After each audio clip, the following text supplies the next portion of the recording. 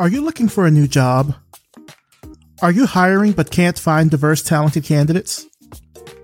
Then we have something that can help, our job board. Head on over to revisionpath.com/jobs to browse listings or to place your own. This week on the job board, Uber is looking for a product designer. This is a remote position for those in San Francisco, Seattle, or the Pacific time zone, though they are also looking for people in New York City. Northern Kentucky University is looking for a visual communication design lecturer in Highland Heights, Kentucky. And OwnUp is looking for a product designer. This is a remote position.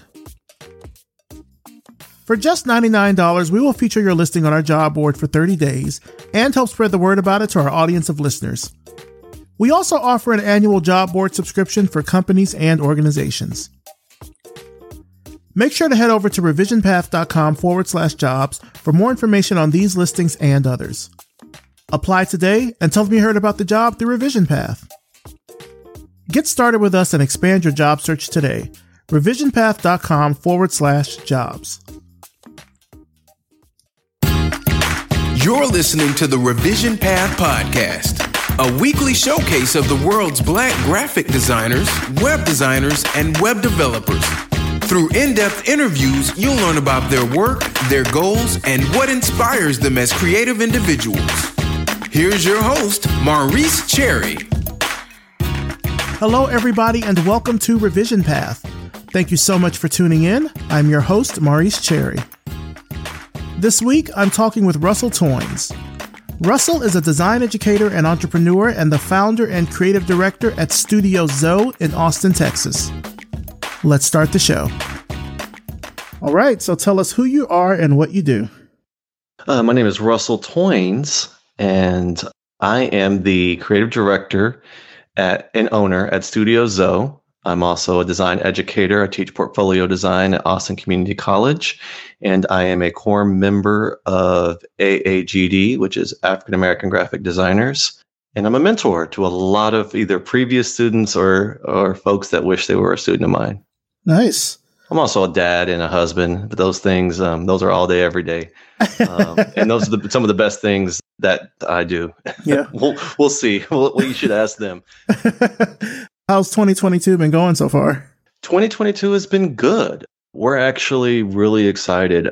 2021 was a banner year for us, and 2022 is exactly the same.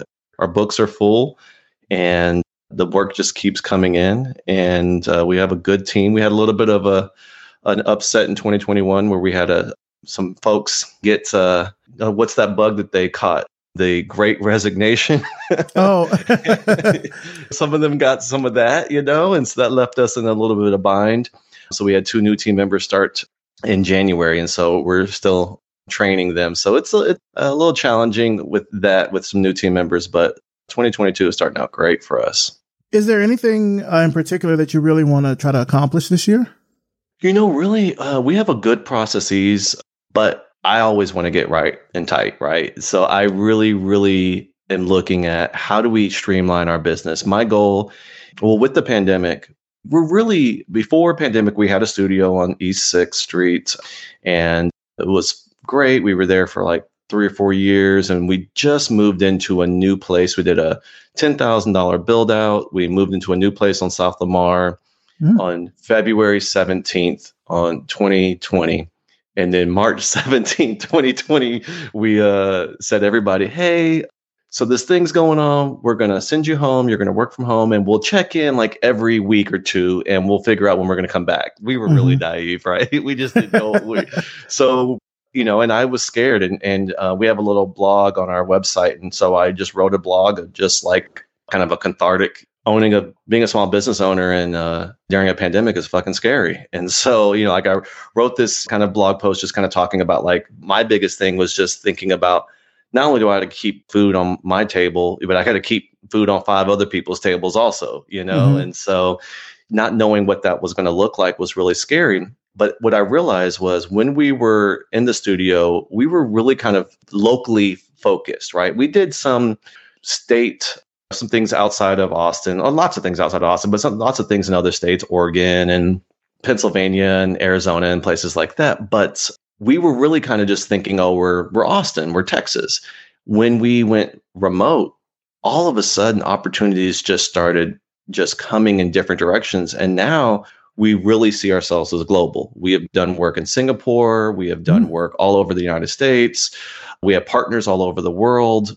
So really thinking about, and we just wrapped up a project in Canada, just thinking about what we have done in the last year. It's amazing that when we opened our minds up to thinking beyond our local borders, what we've accomplished. And so really 2022 is just about how do we keep this momentum? How do we move forward and continue to have a global presence? That's really good to hear. I mean, the pandemic, it's changed business for so many people. I mean, I've talked to several studio owners, big and small, that have all had to really adjust because they weren't able to come together physically in an office like they did before. I mean, for the team, was it a big shift to kind of make that change? Yes. So, we have team members of various ages. So we have 7 team members. So 7 in total. So me and my wife, and then we have 5 other team members, and they're all employees of ours, but we call them team members because I don't like the idea of people being an employee. So they're all in different places in life. Some have families, some are single, some have partners. And so obviously the pandemic hit everybody. So if you're a family person and you have a spouse at home and children, they're all affected. And so that changed a lot for our team member in particular who has kids. It's just, how do you work when his escape kind of sort of was, getting in the car, driving to the studio, spending 6 to 8 hours there and driving back and having that decompression time and that transitional period. And now it's get up, feed, clothe, put them in front of whatever Zoom classes they have, then get in front of his work Zoom and do work. And then their kids, they're various ages. And so that was the biggest challenge. Our big thing was we wanted to focus on their mental health.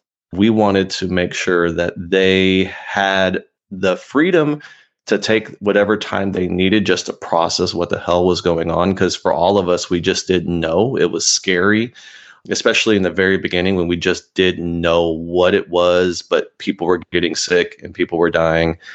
As time went on, the adaptations changed, right? It went from, okay, let me just figure out just how to keep my team healthy and somewhat productive, to this, okay, we can't talk about going back. We got to talk about moving forward. And so it was like, what do you need to be effective? What do you need to be efficient? So the team came back to the studio. We gave them their desks, their sit-stand desks. Then we got everybody, our designers have desktops. Actually, almost everybody had desktops. And so we're like, look, we can't say you work remote, but then basically chain you to a desk. So we got everybody all new laptops, and we were like, look, we don't know what this is going to look like, but you have the freedom to work from wherever you're at. So if you want to travel somewhere, you can work from there as long as you're able to be productive, work however you want to.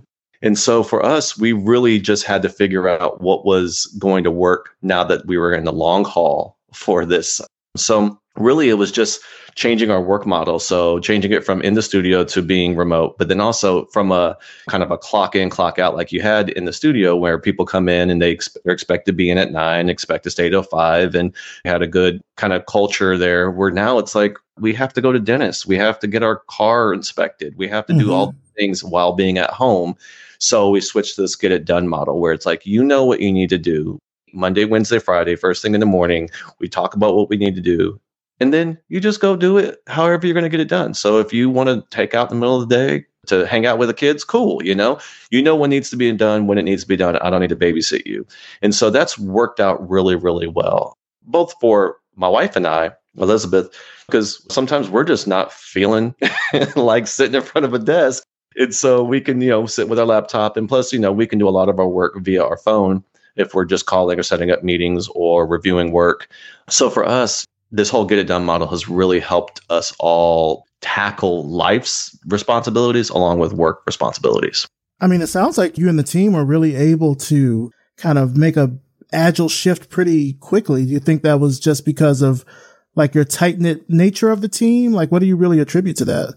I was a I was art director at Dell for 5.5 years, and I learned quite a bit of what to do and what not to do. And so very, very quickly, I knew that I wanted everything that we did to be cloud-based. And so I didn't want the opportunity for someone to have anything on their local drive that we needed, or for a laptop to get stolen and work that I had paid for over months for them to do got lost. So we were already very equipped to work remotely because everything was already backed up to the cloud constantly through Google File Stream. And we had been using all the Google suites. So everything from the calendars to email to everything. So we were already well equipped to kind of just work from devices, whether that be iPads, phones, or computers or something like that. I think being that we're a small team and it was 7 of us, I think that allowed us to be nimble. And we've always prided ourselves on being nimble and being able to kind of fail quickly. So we'll try something. If it doesn't work, let's adapt. But honestly, I attribute it to having just a damn good team who really has a lot of faith in Elizabeth and I to just guide them, and they'll follow us in whatever direction we ask them to. And we have an open door policy. We ask people, like, there's no hierarchy other than the fact that I'm responsible for making sure they get paid and everything.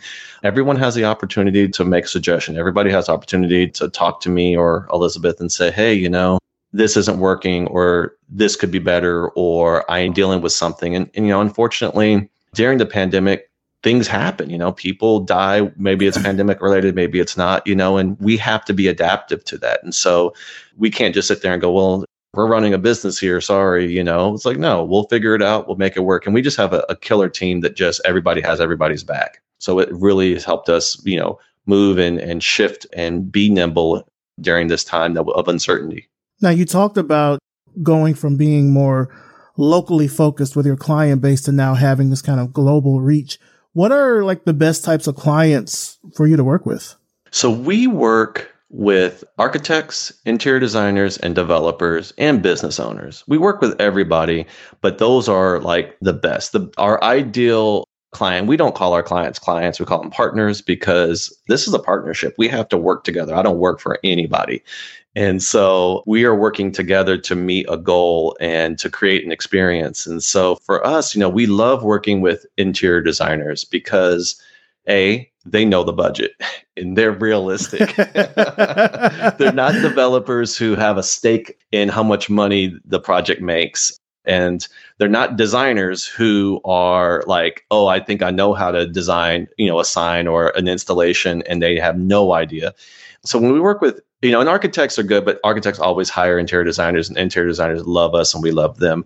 So they have a vision. We bring their visions either to life, or they say, this is an area that we don't know what to do, but that's where we call you. And so interior designers are great. So we work with lots of different agencies that have wonderful, talented interior designers who rely on us to do what we do well. And the crazy thing is maybe it's kind of the same in design. I don't know, but there's a lot of turnover, right? I don't know if it's just like they go to a place, they're there for a year, and then they want to just go to somewhere else, or they move or whatever. So kind of like pollinating, right? Like we make great relationships with one studio, and then 5 of their interior designers over the course of a year or two go to 5 different other places. And then those 5 other places call us too. And next thing you know, we got 15, 20 interior design agencies all around the United States and whatnot that are calling us for project after project. So I love him. Yeah, I like that kind of like spread effect like that. I mean, I think, you kind of mentioned the Great Resignation a couple of times now. It's interesting how, because the pandemic has forced a lot of people to now work from home or work from remote locations, that a lot of companies before are just having to open themselves up to talent from a lot of other places. And so I think that can be both good and bad. Of course, for the company, I could see the downside of it, because now if they're working with employees from other states, they've got to think about, like, well, can we legally hire people in this state? And what does that mean? Exactly. That's my wife. We had a team member in Atlanta. And she jumped through so many hoops with the comptroller there in Atlanta to just get this person to where we can offer them insurance and everything else. Yeah, it's a huge undertaking when you bring on somebody outside of your state and it's a new state that you haven't been in already. Yeah. And then for the worker, it can be kind of easy because now so many gigs that before were just landlocked to a certain city, now you can work from everywhere. Like I've been working remotely since 2009. And like you, like when I had a studio for 9 years from 2009 to 2017. And like we did some work locally. We did a lot of national work, some international work. But I'd say for the past like 2 years now, on and off kind of for the past 2 years, I've mostly been working internationally. Like it's worked out that I can now take my skills and I can work in Amsterdam. I can work in Paris, which is where my current job is headquartered at. So how do you deal with the time difference? Not well. I was going to say, I went to Hawaii. I went to Hawaii in January, and I didn't think that was going to mess me up, but boy, did it. Not well. I mean, so when I worked for the company in Amsterdam, like I think it was a 6-hour time difference, 5 to 6 hour time difference. Cause daylight savings time eventually creeps in, but it was rough. Cause like by the time I'd start in the morning, it would be in the afternoon there. There would be sometimes I would have to be up at like 4 a.m. for a meeting. And thank God they were not anal about having the camera on with anything. So I could just like be halfway in bed on Zoom, like, yeah, whatever. For the current job, it's kind of not that bad because we're split, like where my time zone is, Eastern time zone is sort of split between where the company is. So we're between San Francisco and Paris. So in the morning, I work with the Europeans, like my boss is in London. And then in the afternoon, I'm working with more of the creative team that's here in the US that are like in California. So my day is kind of split in that way. We do a lot of async communication just to kind of like pass the baton back and forth. But it's, it can be brutal sometimes. Like sometimes I am working a 12-hour day from like 5 to 5. Sometimes, not all the time, but sometimes it happens and it's a lot. That's our goal. That's our goal is my wife and I have a 20-year-old daughter. And so she's very much into living her own life. And that's something I've been trying to adjust to. But we have aspirations to basically be kind of digital nomads and really set up our team to where we can, we have aspirations to make either a home or a temporary home in Portugal. And so it's the idea of like, how do we do this? What would it look like? What time would we get up? What time would we be on? What time would we be off? And really just kind of thinking about that. And we haven't really put it to test. The pandemic hasn't really given us the comfort that we want to travel. Hawaii, like I mentioned, they had a really good COVID response. So, you have to have, your vaccination, you have to have a 72-hour negative COVID test. You got to have everything right and tight, or they won't even let you on the island. And so we felt comfortable with that. Was a trip we've been planning since 2019 for my daughter's graduation. So we did go to Florida during Delta. And so we're big Disney fans for the service and the attention to detail. And so we go to Disney World as much as possible. And we went in 2020 or 2021, August. And that was not a vacation.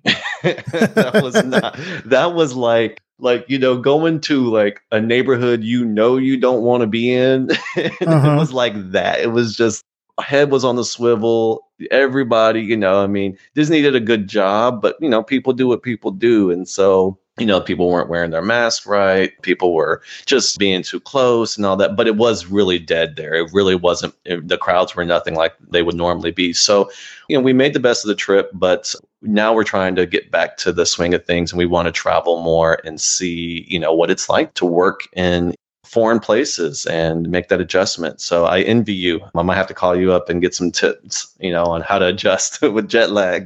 Yeah, I do a lot of it's a lot of async communication. It's a lot of scheduled emails. It's a lot of, at least for me, and I don't know if this is probably just like a general tactic, but I do a lot of managing up. So I have a manager, but then I also manage someone. So like for my manager, I do a lot of, I give regular updates. Like I just did this. This is what I'm working on now. Cause we may only get our schedules only overlap for 30 minutes a day. So we don't have a ton of time to really like get together and talk. So I'm always letting him know, like, this is what I have to do. This is what I'm working on. This is where I have a blocker or something like that. And so then he can work on those things when I'm not at work. And it's sort of like is kind of passing the baton. I would say also the benefit is that he and I have worked together at 2 other companies now. So we know how to work together well, as opposed to kind of having to figure that out with someone new. And that's exactly like, that's what you were asking, how did we, make this adjustment? Our team consists of, like I said, 5 additional to me and my wife. And so 3 of those 5, so the 2 new ones are the newest, right? Mm-hmm. But 3 of those 5 have been with us for years. One of them was a previous student of mine. He's been with us the longest. He's been with us for 5 years now. And when you work with somebody that close, like, there's a trust there, but also there's just this like ability to understand what needs to be done. And there's not a lot of conversation necessary. And so that's why it's always hard for us when someone decides they want to leave and go to something else. Is just the onboarding time's a headache, but there's a lot of just energy and gaining of trust and all that has to be built with somebody brand new that you can't do in your typical onboarding, window of 60 to 90 days or something like that. Yeah.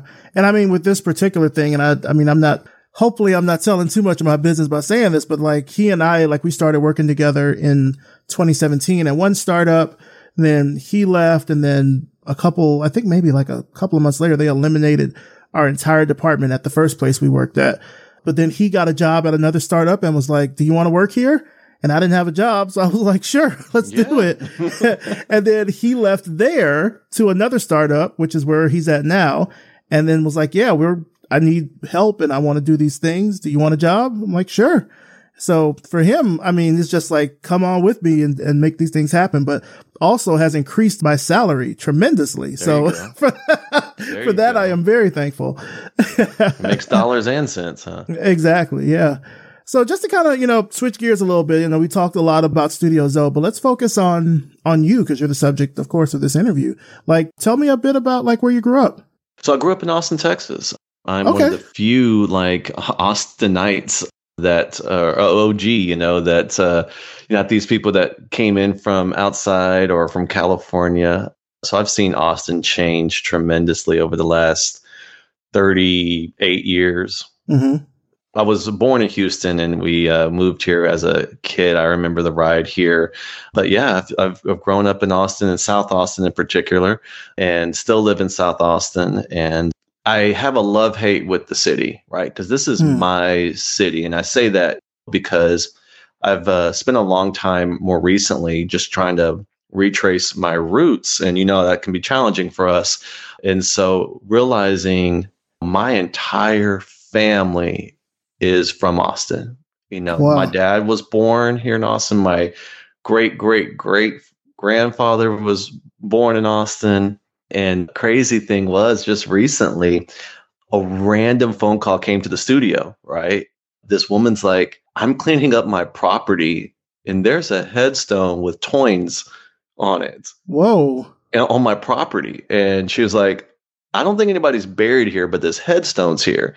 And it's my great grandfather's headstone. And so, wow. But he has a headstone in Evergreen Cemetery. So I'm like, what is this about? And so, but we've always joked because the headstone in Evergreen Cemetery is incorrect. It makes him 150 years old when he was dead. So whoever made that one, the numbers are wrong. But this one had the correct numbers with the wrong spelling of his first name. And so it was just all like, I don't know the story behind this. So but just, to kind of reiterate, like my family has been here and everything about my family is Austin and East Austin in particular. Mm-hmm. And so it's hard for me to see East Austin different.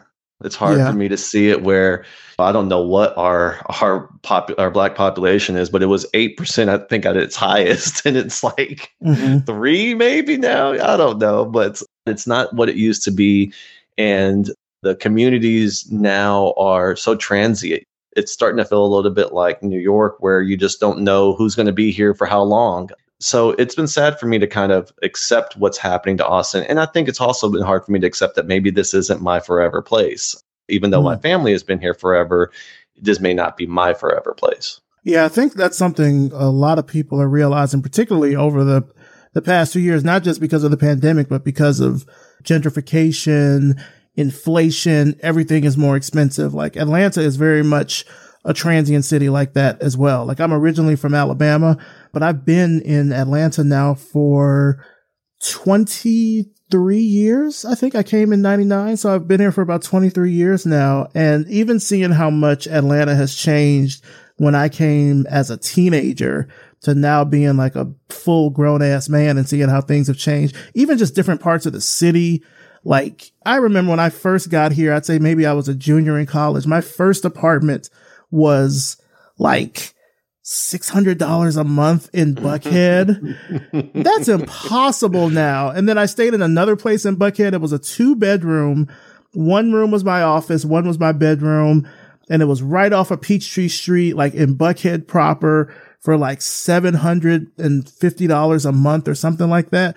Now those are like $2.5 million condos. Like it's wild seeing how the city has kind of changed over the years. So I totally get what you mean. Yeah, it's a hard pill to swallow. And, and then also to see who gets pushed out and who comes in, right? And it's not like everybody's just winning, right? Yeah. So it's hard. It's hard. Like, especially here, because Atlanta, of course, has a reputation of being a city that's really out. It's really sort of, there's a lot of prosperous Black people here, a lot of affluent Black people here, which is true.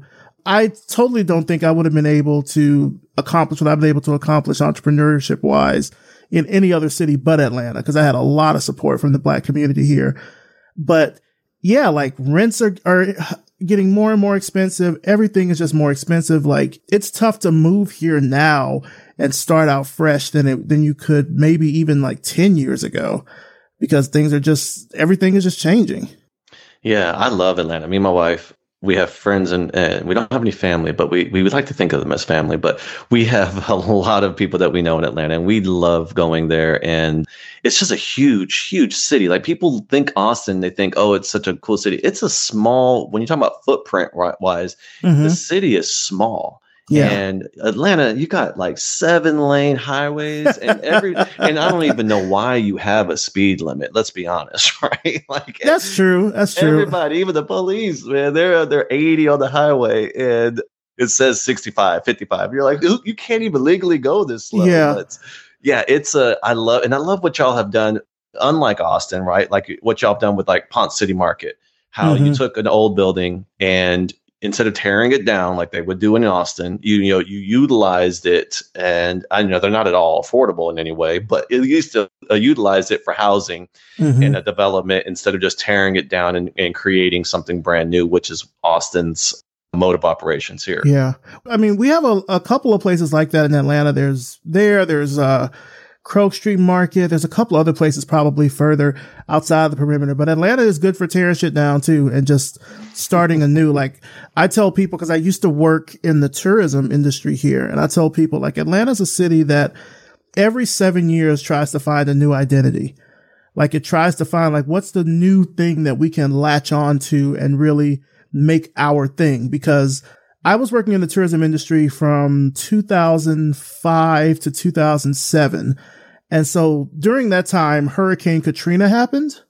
But when I first started in 2005, like Atlanta was really trying to sort of distinguish itself from, say, Orlando or Vegas or New York, because people liked to come to Atlanta. But the reasons that they liked to come to Atlanta were not, how can I put this, family friendly reasons for wanting to come.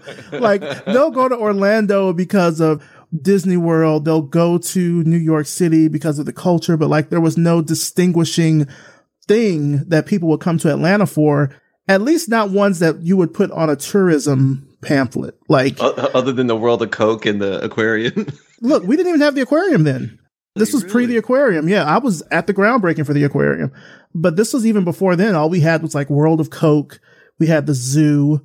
And like Turner Field, that's about it. Like there's not a lot of places. Like really people came to Atlanta back then because one, it sort of carried over this reputation of being a party city from like the 90s.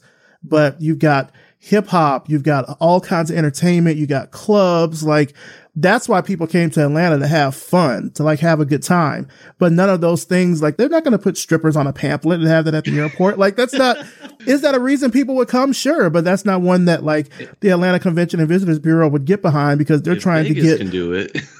well, but see, they're trying to get like multi-million-dollar shows to come here. And we had a huge show pull out in 2005 called Home Builders. Like something happened with like somebody said the wrong thing to somebody, and like this $1 million show pulled out of Atlanta. And then there was another big show, TD Jakes, the evangelist, the preacher. Yeah. He used to do this big thing called Mega Fest, and he would bring it to Atlanta. And it was basically like a 2-week, I don't know, Mega Fest. I mean, it had carnival rides. It had speakers and panels and all this sort of stuff. And they pulled out as well. Wow. And so Atlanta was like, well, we don't have any reason for people to come here. Because the other thing was these conventions would all be downtown. And downtown is a ghost town after 5 o'clock. Like, yes, people commute downtown and then they leave. And there's the only thing that's really downtown at night are homeless folks. And so because of that, like conventions didn't feel like they wanted to have people down there, because they were getting like accosted by people on the street and they didn't feel it was safe and everything. And so one of the things that happened was the aquarium opened, but then Hurricane Katrina happened and a lot of conventions had to kind of relocate to Atlanta. And so we sort of had a big boom there for a while, but then that died out as New Orleans tried to rebuild and, you know, conventions went back there. So then the Georgia Tourism Department basically worked with the state to get all these tax benefits for movies and television shows and studios and stuff to shoot here. So like now that's the big thing that Atlanta is for. Atlanta is like quote unquote Black Hollywood, because I love it. Yeah. You have so many movies and shows and things that are here that people come and shoot for. I mean, it's rare now. Well, it used to be rare back then, but now it's super common to like watch a movie and be like, oh yeah, that's in Atlanta. Like I'll watch Black Panther, that scene at the museum. I used to work at that museum selling tickets. Like that's awesome. So I look at stuff and be like, okay, but even now that's starting to die off, because politicians here have certain views, and then that goes against what the companies are here that are giving them money. Like Atlanta's complicated, man. Like really it's Georgia, but like Atlanta itself is a complicated blue dot in a very red state. That is a whole message right there. Exactly. I mean, we've even talked about moving to Atlanta and they were like, but it's in Georgia, you know, and I'm in Texas, so I can't really say anything because both states are sitting in the same spot. But just like Atlanta, Austin is that blueberry in the tomato soup. But unfortunately, you know, like you said, the politics of both states have gotten a bad reputation. Mm-hmm. I mean, like, if you're in Atlanta, it's so funny. It's, I remember this from, I know what the show is. It was Sex and the City. And there's like this episode of Sex and the City where Carrie and Miranda are like double dating these guys. And one of the guys says something about how he's never left New York. And Miranda's like, oh, he's a weirdo if he's never left New York. There's people here that have moved to Atlanta and have never left Atlanta. They've stayed right in the perimeter or right inside the metropolitan area, because anything outside of here is deliverance. Like it's a totally different thing. If you go an hour in any direction from the center of Atlanta, like good luck. Yeah, it is strange also. But the thing is, y'all can travel for 3 or 4 hours, maybe not safely, but you can travel for 3 or 4 hours and be in a whole other state. You know, with us, it takes 8 hours to get to El Paso. Oh, yeah, that's true. It's like, you know, you want to get to the coast, that's a 3-hour trip. You want to get to Dallas, that's a 3.5-hour trip with no traffic. And so, you know, Houston, same thing, 3 hours. And so everything just takes a long time and you're still in the damn state. Yeah. So being from Austin and growing up there, like, were you exposed to a lot of design and everything growing up? Short answer, no. You know, for me, designer was exclusive to jeans and fragrance. So I didn't know, you know, no one ever told me. I think this just happens to being an 80s kid, you know, having someone sit down and point to you in the library, you know, like, you see that crappy poster? Somebody designed that. See this book? Someone designed it. No one ever did that, right? So you really only knew the jobs that you saw people do, you know? So My dad worked in restaurants and then basically did sales for Circuit City. That's dating, right? And my mom has always been in insurance. And then pretty much every single person I knew either worked for like the post office or for some insurance company or had military history or just worked like some rando office job. So no one ever like sat down with me ever and said, you could be this. I was talking to my wife and I was like, the first time I ever like met somebody, like at a career fair or something, and then that person was like, this is what I do. And then I said, I want to do that. The very first time that happened, I think I was in like fourth grade, and it was a lobbyist. And I was like, I want to do what they do. I have no idea what was compelling about being a lobbyist. But I think it was the idea of convincing people, right? And so, no one ever told me. So design wasn't ever presented to me. And it wasn't until I realized when I went to school that design is problem solving. And that's all I have ever done as a kid. Is I was that kid that woke up at 5 o'clock in the morning with a problem, right? With a problem that I manifested in my dreams, and I had to find a solution. So I was constantly taking things apart, reimagining things, putting things together, just making up shit for myself to do. And I was always solving problems. I've always been a natural leader too. I just managed to convince people to follow me in some direction. And thankfully, I never started a cult, but it probably wouldn't have been too hard for me. But I always, had the knack of kind of being a loner, but having no problem getting followers, but never wanted to be a follower. So I was that kid that was like cool with everybody, but really was kind of a loner in a way. Like everyone knew me. I had lots of friends, but I only let certain people in. So as a natural problem solver, I just kind of found myself into lots of things, but no one ever gave me like the design word to call it. And it wasn't until my older brother graduated from school, from ACC, also with a design degree and a degree in politics, that I even understood that designers had software and they did things, and it just wasn't like, I don't know, I just like, it wasn't a Word or it wasn't Painter, So you went to Austin Community College and you studied design and visual communications. Like, how was that experience? Like a lot of Black designers, I had a very unconventional journey into design. So as I mentioned, I didn't know what design was. So my original entrepreneurial efforts started when I was catching shoplifters for 4 years. And then my daughter was born and she needed round the clock care at home. So me and my wife had to decide who's going to stay at home and take care of her and who's going to go to work. And she had the better benefits. So it was like, okay, I'll stay at home and take care of her. Well, money still needs to be had. And so I always had aspirations to be a film director. So I started writing little films and things like that, but that doesn't pay. But I had the knowledge and understanding to cut video. And so I started out just cutting people's home videos, taking people's crappy home videos and removing all the stuff where mom left it on the table, recording nothing and all that, and just started doing that. And that, led down to a very strange path to me working with lots of people, one being Vanilla Ice. And what? Random. So, I did a really, really crappy music video for a friend. I did it for $6 too. That just tells you how tight things were back then. And then a promoter for Vanilla Ice saw it. I'm embarrassed to say that, but saw it. And then they called me up and they're like, we have a whole bunch of raw footage from a concert in 99 or 2000. They're like, can you cut it and put it to DVD? And I was like, wow. Yeah.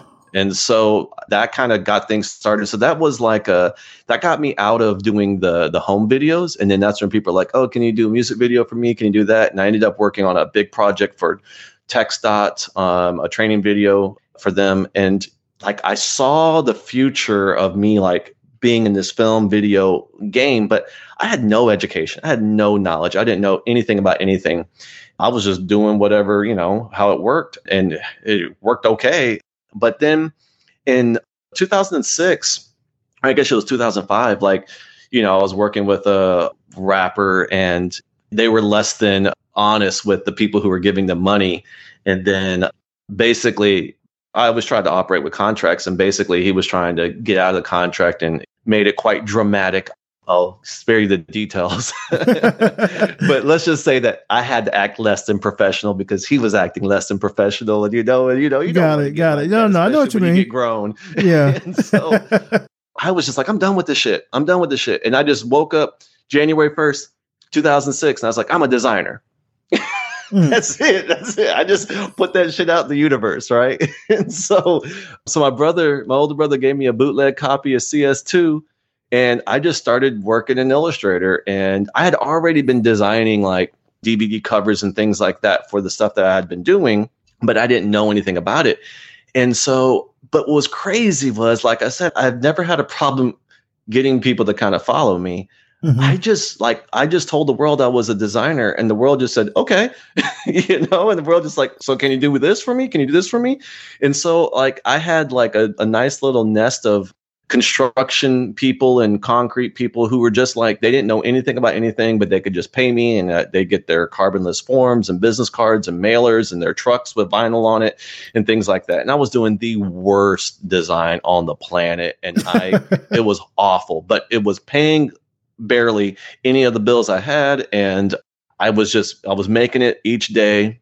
But, I thought I was balling too. I got myself this tells you the time too. I got myself a little 1-room office on Burnett Road in kind of central Austin for $250 a month. Right? That's all it cost. Yeah. Wow. So, I thought I was balling. I was like, I got an office and this and this. I didn't need the office. I could have worked from home, but this was just my excuse to kind of give myself the tools to feel like I have arrived. And then I started mentoring young people at LBJ, and I had gone to LBJ Science Academy at the time. It was called Science Academy at the time. Now it's called Liberal Arts and Science Academy. But I started mentoring young people there, and they were learning Illustrator, Photoshop, InDesign all in one semester. And I was like, these damn kids are going to take my job. I got to get more education. Yeah. So I went to ACC, and I was 27 years old. I had a 5-year-old daughter at the time. I was divorced, and I just saw that I had a lot of passion. I had a lot of drive, but I had no education. And this kind of just winging it was proving not reasonable. I wasn't going to be able to sustain myself if I wanted to make a life for myself at all in design. So I went to school, and that was the best damn decision I ever made in my life. So after you went to school and you graduated, like, what was kind of your early career like? Like you sort of mentioned earlier, you had worked for Dell for quite a number of years. I still freelanced while I was in school, and I very much have always been a person to take advantage of every single opportunity. And I meet somebody and I'm like, if I want to work with them, I'm going to make them work with me. I just have the ability to just manifest a lot of what I want. And so for me, I stayed very involved in design and design community and everything. And I had a great portfolio professor who later became a mentor, Owen Hammonds. And still is a friend of mine. I call him my mentor. He says we're just friends, but I still see him as a huge influence in me. I attribute almost all of my success to him, and it was an honor to have him in my wedding. It was an honor to have him in my life, and to call him a friend. And we're both very, very busy, but whenever we get on the phone with each other or see each other, it's just an honor. So, but yeah, he really kind of took me under his wing. He was my portfolio professor at ACC, and he just, he saw like this hustler in me, and he's like, this dude's going to do it. And he just kind of plugged me in and just stayed on me and never bullshitted me, never gassed me up, like always pushed me to be better. And so right out of school, I called, I'm sure you have them in Atlanta. I'm sure you've heard of them, like various talent headhunters, right? Like Aquint or Liaison Resources or the Creative Group and all of them. So Aquint had come to one of our classes and kind of talked about like they find jobs for creatives and all this stuff like that. So I just graduated. I mean, literally like the day we finished class. So I hadn't even graduated yet. Just the class was done. I just like was in the car driving. I just called them up and I was like, hey, heard you can get me a job. And they were like, send me your portfolio. And then like the next day they like called me in. They're like, hey, let's talk. And they're like, we have these jobs. And so I started interviewing for people, and I interviewed at Dell, and it took them a little bit of time to see my magic, but after 4 months, basically interviewing with them like 2 or 3 times, I interviewed with them for like lunches and all this stuff, and I was like, "You like me, I like you, let's do this," right? It's like dating. I got put on at Dell, and I started out as a designer, and worked my way up to senior designer, art director, senior art director, and really, I tell people, like, I got my degree in visual communications at ACC, but I got my master's in the business of design at Dell. I had an amazing creative director, Tommy Lynn, who really, really, really taught me a lot, gave me a lot of autonomy, really trusted me. And I still see him as a friend and a mentor even now.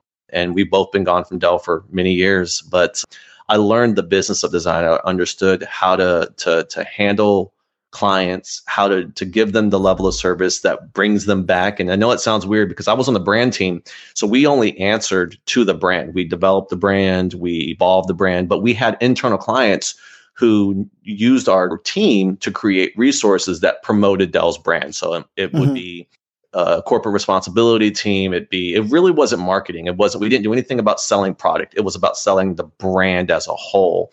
And so having both Owen Hammonds, having the education helped me land Dell, but Dell helped me really take this entrepreneurial energy that I've always kind of possessed and really, really hone it into where my next step was, and I didn't really realize that I wanted to go back to being an entrepreneur, but they set me up tremendously and gave me a fat paycheck to learn over the course of 5.5 years. So I'm not going to complain about that. Yeah, there you go. I mean, when you had sort of your time there working at Dell and learning about kind of the business of design, was that the impetus for you to start your own studio? No, honestly, no. Like, I saw like myself like everybody else, right? You go from one place, you do 3 to 5 years, then you go to another place. And honestly, I didn't see myself going back into entrepreneurship because I had never had like a 9-to-5 salary and benefits and all that. I had basically worked an hourly job until my daughter was born, and then basically just like hustled in the worst way possible to make crumbs doing video and design and whatnot. So when somebody was like, here's a paycheck and here's some benefits and here's a lifestyle you've never had, like, I just figured this is it, right? Like, I've just landed the jackpot. But then over 5.5 years, you start to realize like there is a ceiling. And it depends on who your manager is. It depends on who your executive is. And you start realizing, people start leaving and you start wondering, am I the last rat on a sinking ship? And so all my team that I had been with over the 5.5 years, only one other person was with me. And so, we had watched like 20 people over the course of time come in and out, that it was just like, okay, the writing's on the wall. You either going to be a lifer here or you got to find something else. It was really my wife who said, like, she's always been my greatest supporter. And I had talked about owning a business, and her father had sold his business and was kind of always envious of design and wanted to do something with me. And so I said, look, we'll do something, but we'll do it on my terms. And he was like, yeah. And so after basically I tried to bluff my executive at Dell to give me, more money and to give me a promotion, basically I was trying to bluff and be like, well, I'm going to have to go find something else. And they're like, good luck. So I was like, look, I gotta, I just can't blow smoke. I got to do this. And so I left on like September 7th. And I thought I was going to take like the whole month of September off. And like 2 weeks later, started laying the groundwork for Studio Zoe with my father-in-law in mind to be my partner. Long story short, we realized quickly we cannot work together. My wife realized that before we realized that. And my wife was like, look, because we were about to get married, she's like, if we're going to get married, we can't have this. Like, I got to have a relationship with my father. I got to have a relationship with my husband. Mm-hmm. Y'all can't be at each other's throat. We had very different mindsets of what this business was going to be. So we had a negotiation with him, had a conversation, and we said, it's time for you to retire. Go and do your own thing. And he's a restless person anyway. So he, had a software business. He's now able to dedicate himself to that. And so he was with us for about the first 7 months of Studio Zoe. Okay. I mean, I guess you didn't want it to be that much of a family business, you know. He really wanted that. He only has girls, so he like really wanted like this family business with a son-in-law and all this stuff like that. And I think he had like this idea, but in his head that he really wanted. But yeah, now it's just me and my wife, and it's good. You know, we have the same interests, both financially and the goal of the business. So we are in sync. Where if you have different people who have different lifestyles and different households, it gets complicated. You know, it's like, well, if you're eating steak, I need to eat steak. Where it's like now we got to afford 2 steaks, you know, versus me and my wife having a steak, you know, kind of thing. And so, yeah, it's really complicated when you have different households, and the family business is obviously complicated. But me and my wife, very much, we have professional backgrounds, so we always operate very professionally, at least on camera. What were those kind of early days like with the studio? Oh, man. So really, it was, like I said, I got the business of design from Dell. So I knew what I wanted, but it was scary. I'm not going to lie, right? But I knew that, you know, I had set myself up financially, thanks to Dell, that if I failed, I was going to fail quickly, and I was just going to go and work at some other place. So I knew what I wanted. And so thankfully, I was aware that I couldn't do it all. So I had hired a friend of mine to help me develop the brand. I had hired a student of mine to just kind of basically be like the hands of things. I had really just put people in the right places so that way I can focus on the development of the business. Thankfully, my wife had already been doing books for her father's business, and she's an accountant. That's her education in accounting. And so she does all things like money side. So she's thankfully was able to do all of that. So all I had to do was basically sell and do the work. And that's kind of what I'm really, really good at. And so it was scary at first, but we also were a smaller team. I guess we were 5 at the time, but I just didn't know what it was going to be. But honestly, like, people have just, you know, trusted us. And, you know, I hate to kind of keep hitting it over the head with it, but I've never had a problem with kind of getting people to kind of follow us. So being able to sit down with somebody and tell them what we do and why we do it and why they should choose us wasn't difficult. What was difficult was disrupting the sign business, right? The sign industry. So we're designers who design signage, wayfinding, and physical experiences. Mm-hmm. But the problem with the sign industry is they're like the bastard child of construction. So what typically happens is a developer gives their general contractor a budget for signage. And so the general contractor is just trying to find somebody to stick some things up on the walls so that way they can get their certificate of occupancy.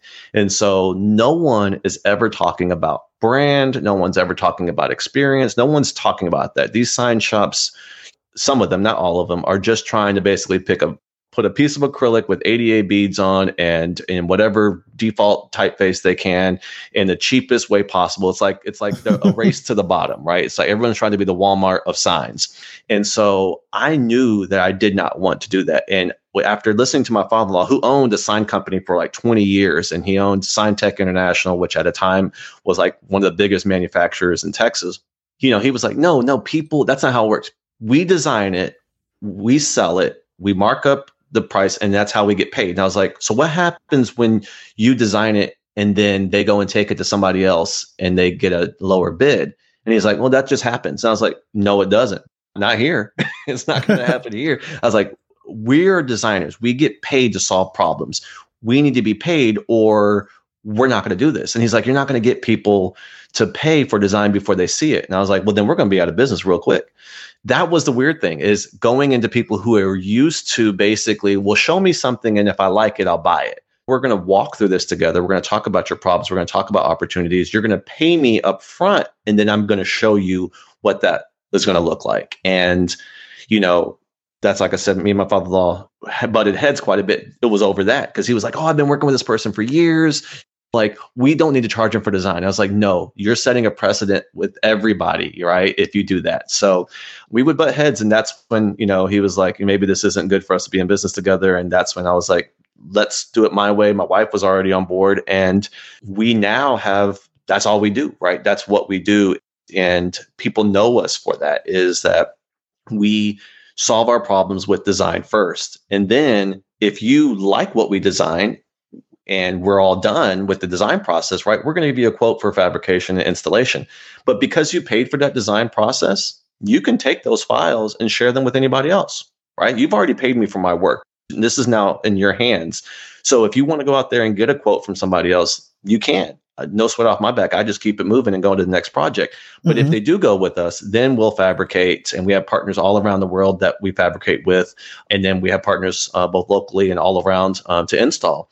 And, 90% still go with us. I would say more than that, 95% stay with us to do the fabrication installation process because we don't cut corners. And so they know that if we spec this particular material or we spec this particular lighting temperature or whatever, that's what it's going to be. It's not going to get in the hands of somebody else that then, chops it up to make more profit and then, gives them a subpar product. We don't do that. And so we have no problem getting people to commit through the whole entire process, but we put those breaks because some people have to get multiple bids. Some people, think that they're not getting the best deal. And we tell people we will never be the cheapest, right? But we're the best. That's what I say, We do good work. That's our motto. We do good work for good people with good people. And so first and foremost is that, like I said, I don't work for anybody. I work with people. We call all of our clients partners because I pick and choose who I want to work with. If they're not a good person, we don't work with them. And there's been times where I've had to dig in on somebody just for a second, like they call us up, they want to work with us. I Google everybody. And if I find anything that doesn't agree with our values, like I just say, hey, I don't think it's a good fit, because we believe that everyone should be treated equitably, fairly, and that this world is unfair and we're not going to contribute to that in any way possible. We want to support all those, especially those who are not supported. We want to support the weirdos, the people who aren't typically accepted. And we want to support, obviously, our Black community, our underrepresented community. And so we do a lot to make sure that our good work extends beyond what actually earns us money, but also we do a lot of work with nonprofits, and we donate a lot of hours and times to people and organizations. And I have to say, one of the best things about having your own business is running it exactly how you want it. Like, if it's a bad client experience, you don't have to work with them. You can fire the client. Or if you have a certain intake process where you know exactly the kind of people you want to work with, like, that's the best part. That was the best part back when I had my studio of really picking and choosing the clients that you want to have, knowing that just because any work comes across your desk, you don't have to take it if it doesn't feel good, That's the freedom. And that's what I tell people is that, I left Dell to have that freedom. And a lot of people think freelance comes with freedom. I said, there's nothing free about freelancing at all. You have to decide, do I want this money or do I not want this money? And for us, we're not dollar driven. As long as we're able to pay all of our team members, and pay ourselves a salary that we have dedicated, like, that's it. Like, anything extra is great. And we really typically roll it back into the business one way or the other. But I don't want to have to say yes to every project and know that it's bad work, but it's paying the bills. And so, I'm a firm believer that just like free work leads to more free work, same thing with bad work, crap work leads to more crap work. And so if it's not a right fit for us, the project's not a right fit. If the timeline, that's the biggest thing, is some people just don't understand the process and the timeline. And if they don't want to adhere to our process and respect our process, that's a big red flag. So exactly, being able to pick and choose who you work with is really the reward for owning the business. The rest of it's still work. It doesn't matter where you go. It's work. It's not called fun. But the best thing you can do, though, because it's still work, is at least shape your own ideal work conditions, Exactly. And that's the thing too. Like I said about what I learned about Dell is I had a great creative director who taught us like the work-life balance. And I will say that Dell actually has a really good work-life balance throughout the entire company. So never did I feel like I had to be, I was on the edge of burnout or anything like that. Like, when it was weekends, no one called you. When it was holidays, no one called you. Like, you didn't get woken up in the middle of the night and having to do this or that. So there was a really good work-life balance. So I knew I did not want to take that away from myself.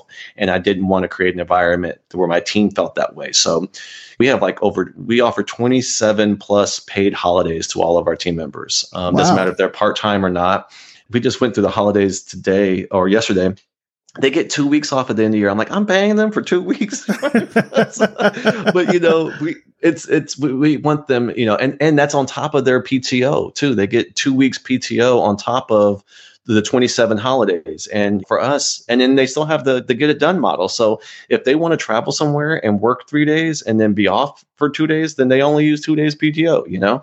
And so for us, we really just want them to have a reason to be with us, right? And that do good work motto is really what it's all about, is that we want them to do good work, but we have to do good work by them, and we have to treat them fairly. We have to give them a reasonable salary. I can't compete with, the Googles and the Apples and these people who are throwing stupid money at all these people. I can't compete with that. We're a small business, right? Mm-hmm. But what I can say is I can give you a work-life balance that's fair.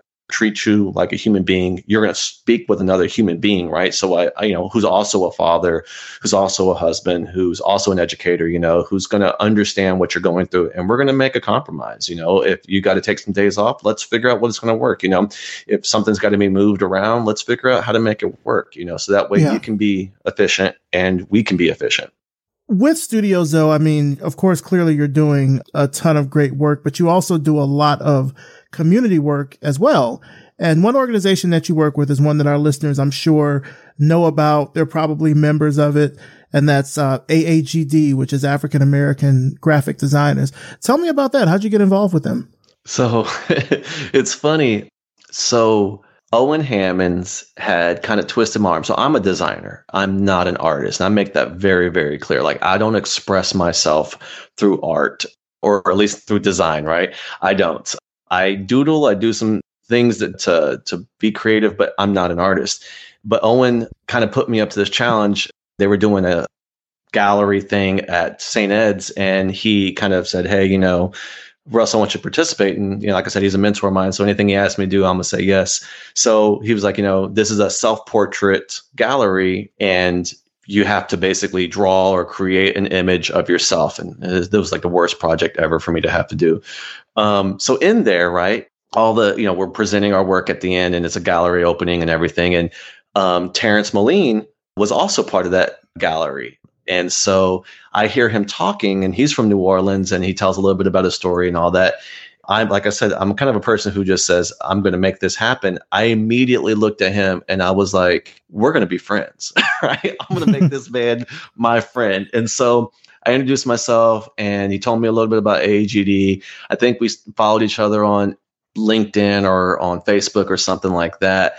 And then we just kind of bumped into each other a little bit, off and on. And I was really, really interested. And I think I pinged him a couple of times about it and asked him about it. He had the Facebook group for a couple of years. I think 2006 is when he started it, maybe. Katrina forced him to move to Austin. So he had it for a while, but it was just like a social thing, right? It was just a community-based thing that was more about sharing the work, but he had visions of it being kind of a business model, but didn't really know where it was going to go. So I guess probably 2019, he really started doubling down on it being a business model and creating, more benefits for its members in exchange for a membership fee.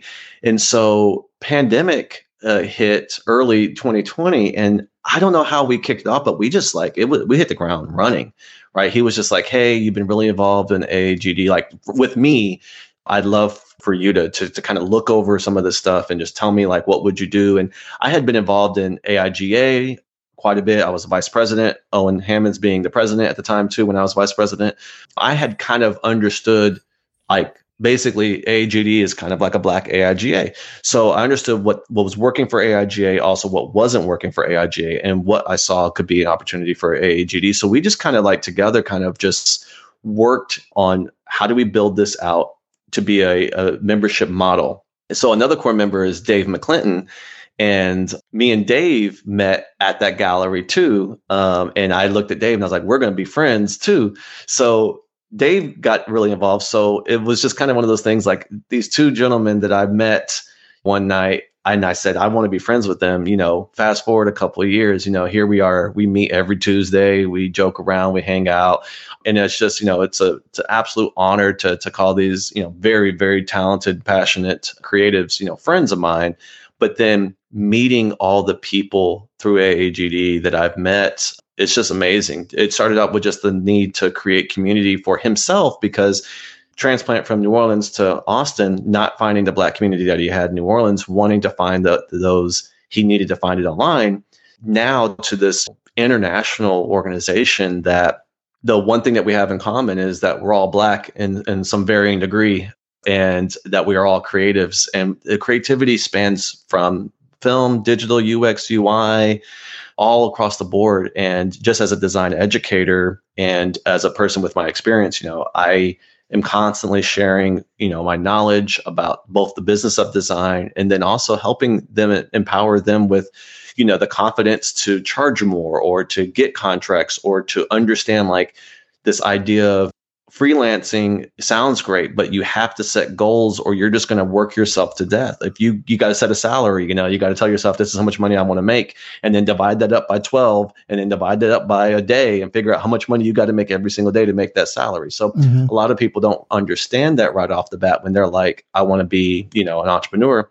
And then unfortunately too, a lot of Black creatives don't see themselves in the workspace. And so they think entrepreneurship is the only path for them, because they've never seen anybody like them at a major creative agency. And so, a lot of them have no understanding of the business of design, because they've never worked at an agency. They've only done freelance. They've only done it their own way. So I try to meet them where they're at and share with them both my experience from Dell, but also my experience as an owner of Studio Zoe, and just trying to tell them, like, if you are finding these challenges, these are some of the solutions. So AAGD has been, a great endeavor of Terrence's, and I'm just honored to be trusted with some of it. And to, kind of bring it, back to education, we sort of alluded to this before we started recording the interview, but you've talked about being a design educator. You also now teach at where you learned design, which was at Austin Community College. So you've kind of had this full circle moment. Like, talk to me about that. Yeah. So really, again, I'm no stranger to anything. My whole life has just been like this one long story of, surely you're going to be a designer, but I have always taught in some capacity. So while I was freelancing back in like 2005, I needed additional income because freelancing wasn't doing it. And so I started working with an organization called No Kidding, Straight Talk from Teen Parents, which was funded by the Attorney General's office, which was a nonprofit organization that basically utilized the stories of teen parents to use as a teaching tool for middle school and high school students. And so I technically didn't fall under the category of teen parent. I was 20 years old when my daughter was born, but we had a very unique story. My daughter needed, lots of medical care. And so my story was unique in the sense of, as much as you thought you had everything planned, like planned for the unexpected. And so I go to middle schools and high schools and give presentations and talk, and that ended up putting me on national stage at the National Child Support Conference. So I've always had presentation and teaching opportunities. And then when I was, while I was in school, to supplement my income, I used to teach defensive driving. Okay. So I tell people, if you can take a room full of people and for 6 hours and make them enjoy it, right? You can do anything, right? So if I could, because they don't even want to be there. They bought tickets to a show they don't even want to be at. But everything I do 113%. That's my motto. And so no matter teaching defensive driving or talking to young people, I just pour my heart into it, because I'm just kind of one of those people that I can't half-ass anything. And so it was just only natural for me to kind of see myself as a design educator. But really what it was, and I attribute this 100%, was Owen Hammonds. To see another Black man teach and to be passionate and understanding at the same time, but also like pull no punches and really give it to you straight and push people to be the best designer they can be. He gave me that vision of like, I could do this. And so, I made it my goal after starting at Dell. I said, in 5 years, I want to teach. Like, that's my next rung. And it only took me 3 years later after saying that I started teaching. So I started teaching in 2015, I think. 2015. I'm like, man, we're coming up on 7 years now. I can't believe it. So yeah, 2015, I started teaching, and I started teaching portfolio. I have been teaching portfolio for 7 years. I started a new course because I was finding that my students had no knowledge, including myself. When I left school, right, when I graduated, I started at Dell. I never knew what a project manager did.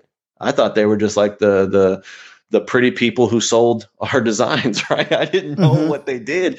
And then when you get an amazing project manager who like has your back and is that buffer between you and the client and really helps elevate your design and keeps you on track, but keeps them focused and not, oh, I want to see this, I want to see that. And like when you have a really good project manager, it just changes your life as a designer. And so at Dell, I had the whole kit and caboodle. I had great project managers and I had terrible project managers at various times.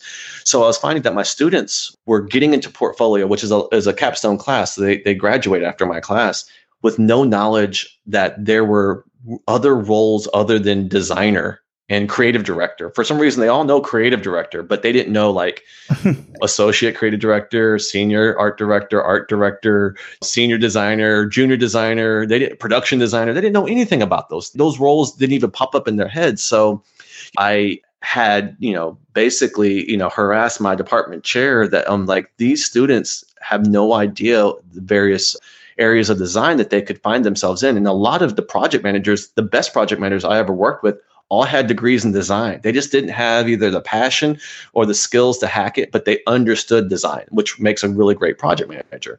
So along with Rachel Wyatt, a colleague of mine, we wrote this course called Design Studio. And basically it's a simulation course where students come in and they play the role of a project manager or an art director or a senior designer or creative director or something like that. They change roles throughout the course, but it gives them a real life experience. And then they have 3 projects over the course of that semester. And all those clients are real clients. So they have to deal with somebody not liking their work. It's not about the grade. It's about, did you solve the problem? Did you meet your client's expectations? And I remember the first time I taught that class was 2020. We wrote this course during the pandemic and we delivered it in the fall of 2020. I had 2 teams, right? I have 8 students and had 2 teams of 4. And one had their presentation buckled up and it was right and tight and they knocked their socks off. And then the other team, they just couldn't get their shit together. They presented and it was just falling apart and everything. And it was all over, I meet with them, as the teams. And I was like, how are you feeling? And they're like shit, this is an awful feeling. I was like, remember that. I was like, get your shit together, get it right and tight. When you're presenting in front of a client, right? This is the opportunity for you to sell your design. This is everything. You're building trust and all that. So this course is really doing what is designed to do, is to give them that experience. So that way, when they go out and get their first job at an agency or at a studio, these roles, these requirements, these things that they're going to be asked of aren't foreign to them, that they've like, oh, I presented my work. Because a lot of designers aren't forced to present and sell their work. They just hand it to a project manager or to a creative director, and they don't actually get to engage with the client and be able to talk about and articulate their design thinking. Instead, they're just like, do you like it or do you not? And so I explained to my students, like, you have to be able to sell your work. And so by the time they get to portfolio, they're able to talk about their work in a much better way because of that studio class. Now we have Studio 1 and Studio 2, which just is kind of a repeat, but just more responsibility and more expectations. What do your students teach you? Man, patience. but honestly, like I tell them, I get paid to learn from them. They teach me more than I could ever teach them. So what I've realized more than anything is that we often only see life through our own lenses, right? And you ask me, like, how did I get started in design? Did I know about design? And I didn't. To this day, I meet people in 2022, right, who they're the first person in their family to pursue a creative career or a college, degree. And so I meet so many people from so many different backgrounds. I've had students as young as 19 and as old as 65. And what I've realized more than anything is that age, experience, life experience makes you a better designer.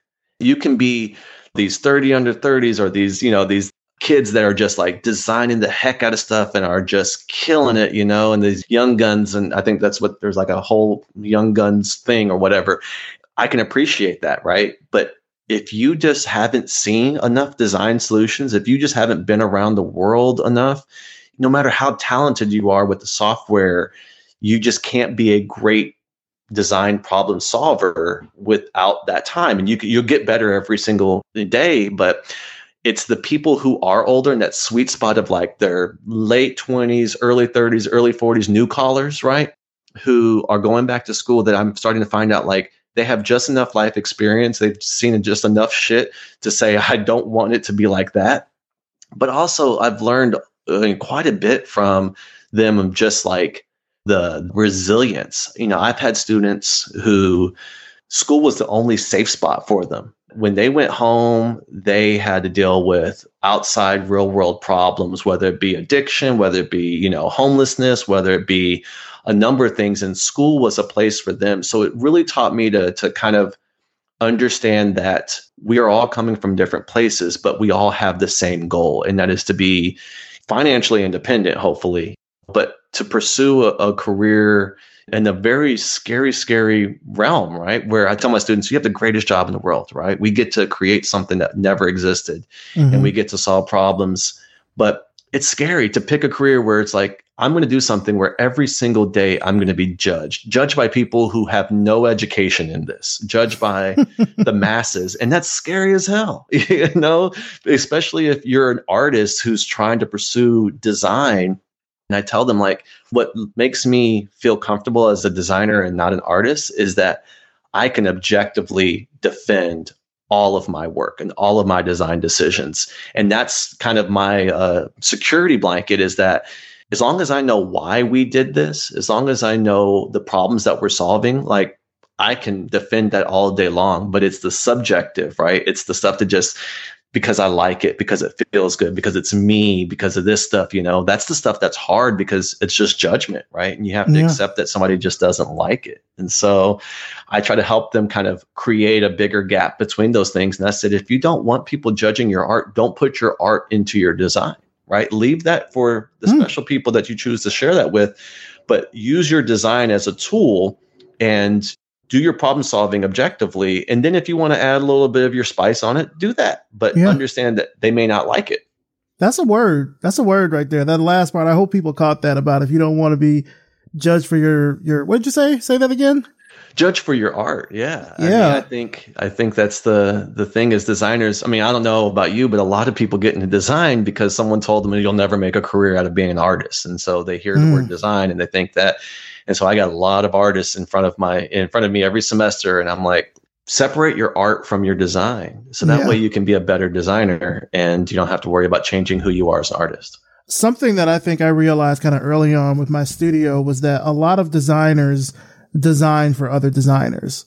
Like they're not necessarily designing for the client. They're designing because they want to be featured on brand new or under consideration or something. Like they're designing for awards. They're designing for accolades for their peers when the client may hate it. Like I've seen, oh God, I remember especially in like the like late 2000s, there was so much design that was just, the client hated it, but I did blank, doing these kind of wild out of the box stuff. And if it's not in service of the client and that's what the actual thing was for, like it is arts that you're kind of trying to put out there. And then you're putting this design sheen over it, in that sort of way. But that's a word right there. When that clicked for me, that's when like, honestly, the business and the work just became so much easier because it's like just design for what the client is looking for. It may not look the best, but then that client is going to keep hiring you and you're going to keep getting paid and your studio is going to stay in business. So you kind of have to like, it's a compromise in a way. I mean, I think once you get that relationship working, you can then sort of add a little something, here and there, but it's tricky, but that's a real word right there about judging. I think, you hit it on the head. Designers, especially in school, right, start designing for the approval of their peers, right? And they want to get these awards. They want to get recognized in the design community. And at what cost, right? At the cost of, like you said, the client or the vision, right? Sometimes if you've ever had to do something like wedding invitations, right? Doing your own wedding invitations is the hardest damn thing. I went through like a whole existential, like mental breakdown designing my own wedding invitations because I started designing them thinking about all my design friends that were going to be at the wedding, right? And what are they going to say when they get this in the mail? And you start really questioning yourself. And I had to like stop for a moment and just realize you're designing it for you and your wife on this moment and this day. This is what you're capturing. You're not trying to get the approval of somebody else, but you're exactly right. And the problem with that is that if you forget who's paying you, right? And it's not in that way of like, I'm going to do bad work because this person's writing me a check. Is, are you solving their problems? If you're not going to bat for them and you're only going to bat for yourself, like, then it's art and you're doing it only for you and it's selfish and you're asking them to pay you to do something that makes you feel good at a disservice to them. And so first and foremost, you have to serve. Like I tell people all the time, design is a service, just like waiting tables, just like anything, we have a duty to serve them with the best solution possible. And sometimes it's telling them that they shouldn't have something, right? I give the analogy, forgive me for the crude analogy, but it just works. I tell people, if you owned a restaurant, right? And someone came to you and said, I want a shit sandwich, right? You wouldn't serve them a shit sandwich. Not because you don't make shit sandwiches. It's because that if they ate a shit sandwich and it's going to taste bad, they're going to tell all their friends that you served them a shit sandwich. And what people won't know is that they asked for that, right?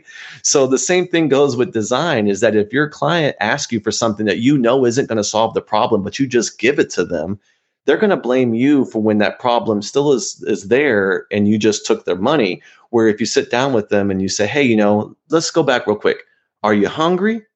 Right? And they go, yeah, well, we serve a lot of other things, right? Have you tried this? And so I try to always reiterate to my students and my team, and to anybody, that we as designers have a duty to serve our clients first and foremost and to solve their problems. And sometimes that means pushing back on them and some of the design decisions that they want.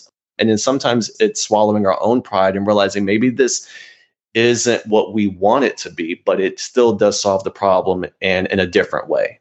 When you look at where you're at now in life with the studio and everything, is this how you imagine your life would look like when you were a kid? No, it's way better. It's way, I am making 13, 14, 15-year-old Russell I'm just killing it. Like 13-year-old Russell is like, dude, who are you?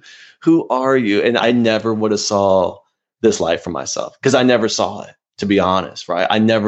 We grew up in a middle class-ish household, plagued with financial illiteracy and a lot of things that, unfortunate, that I never saw anybody doing the things that I do, living the life that I live. So I couldn't even imagine it. And so to look at where I'm at now, my nephew, today's his 13th birthday, and I called him up and I said, you remember what I told you, right? When you were little, I said, what happens when you turn 13? And he goes, I get to go to Disney World. I said, yeah. And he's like, you remember that? I was like, yeah, you think I was just bullshitting? I was like, you know what I mean, right? You can talk about it, you can be about it.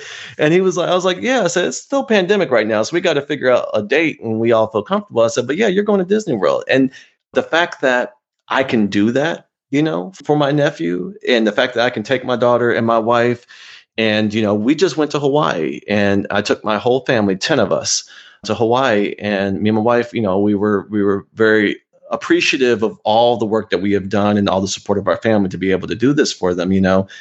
The life that I live now and the team that I have and the work that I've done and the amazing people that I've met and the opportunity to teach and the opportunity to get up every day and create something new, I could have never imagined it. And I am so very thankful. And I honestly attribute it all to design. Design literally saved my life and made my life. Like I said in the very beginning, going to school at ACC literally was the best decision I ever made.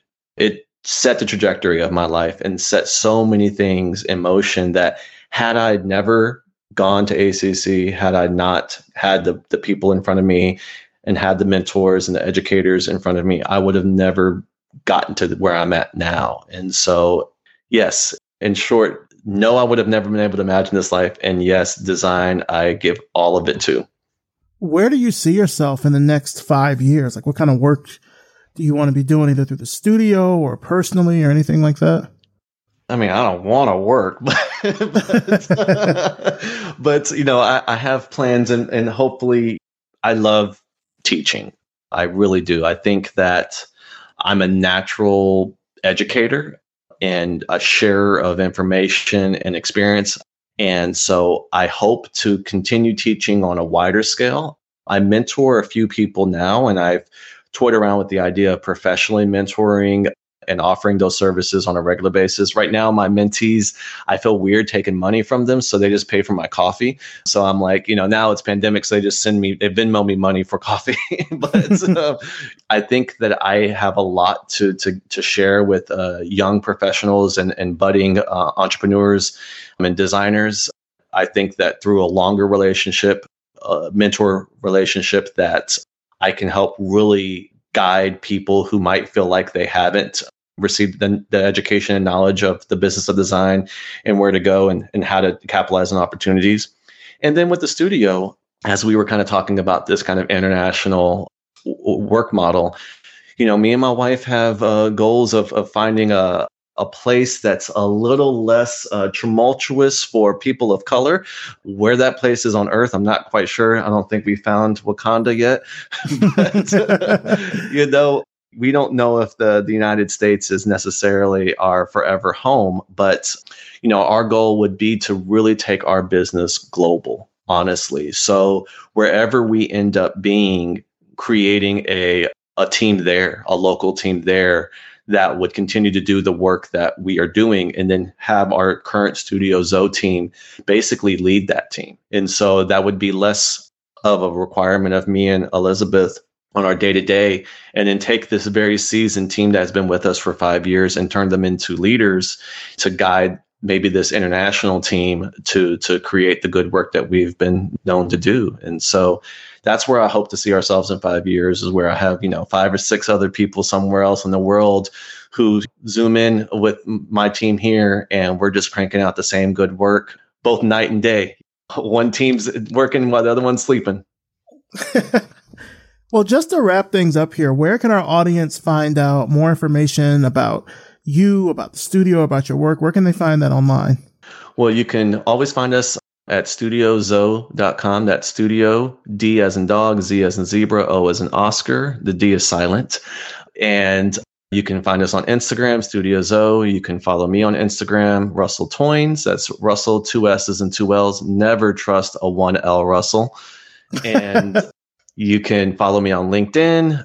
Please, please, please check out aagd.co and see all the good work that we're doing for our community there.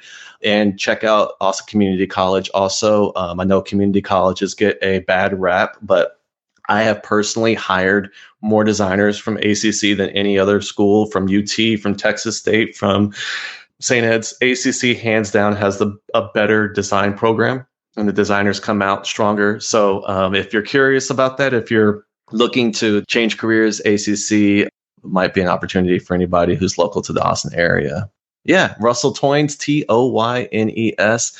There's only a few of us out there, so if you just Google that last name, you're sure to find me.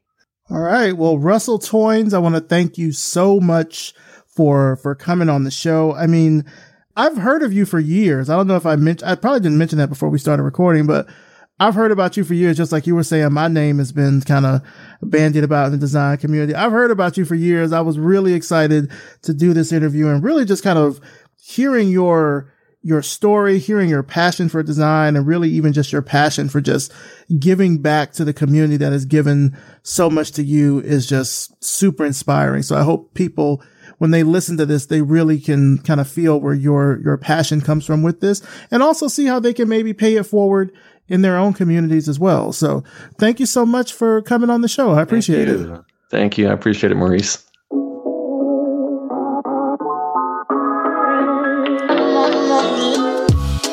Big thanks to Russell Toynes, and of course, thanks to you for listening.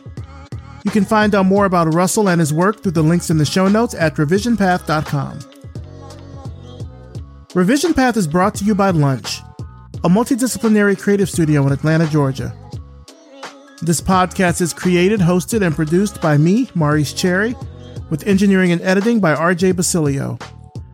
Our intro voiceover is by Music Man Dre, with intro and outro music by Yellow Speaker. Transcripts provided by Brevity and Wit. So what did you think of the interview? Better yet, what do you think about the podcast overall? We'd love to hear from you, so please hit us up on Twitter or Instagram. You can just search for Revision Path, all one word, or leave us a 5-star rating and review on Apple Podcasts, Amazon Music, or Spotify. The more people you tell about the show, the bigger we become and the further we can extend our reach to talk to Black designers, developers, artists, and other digital creatives from all over the world. As always, thank you so much for listening, and we'll see you next time.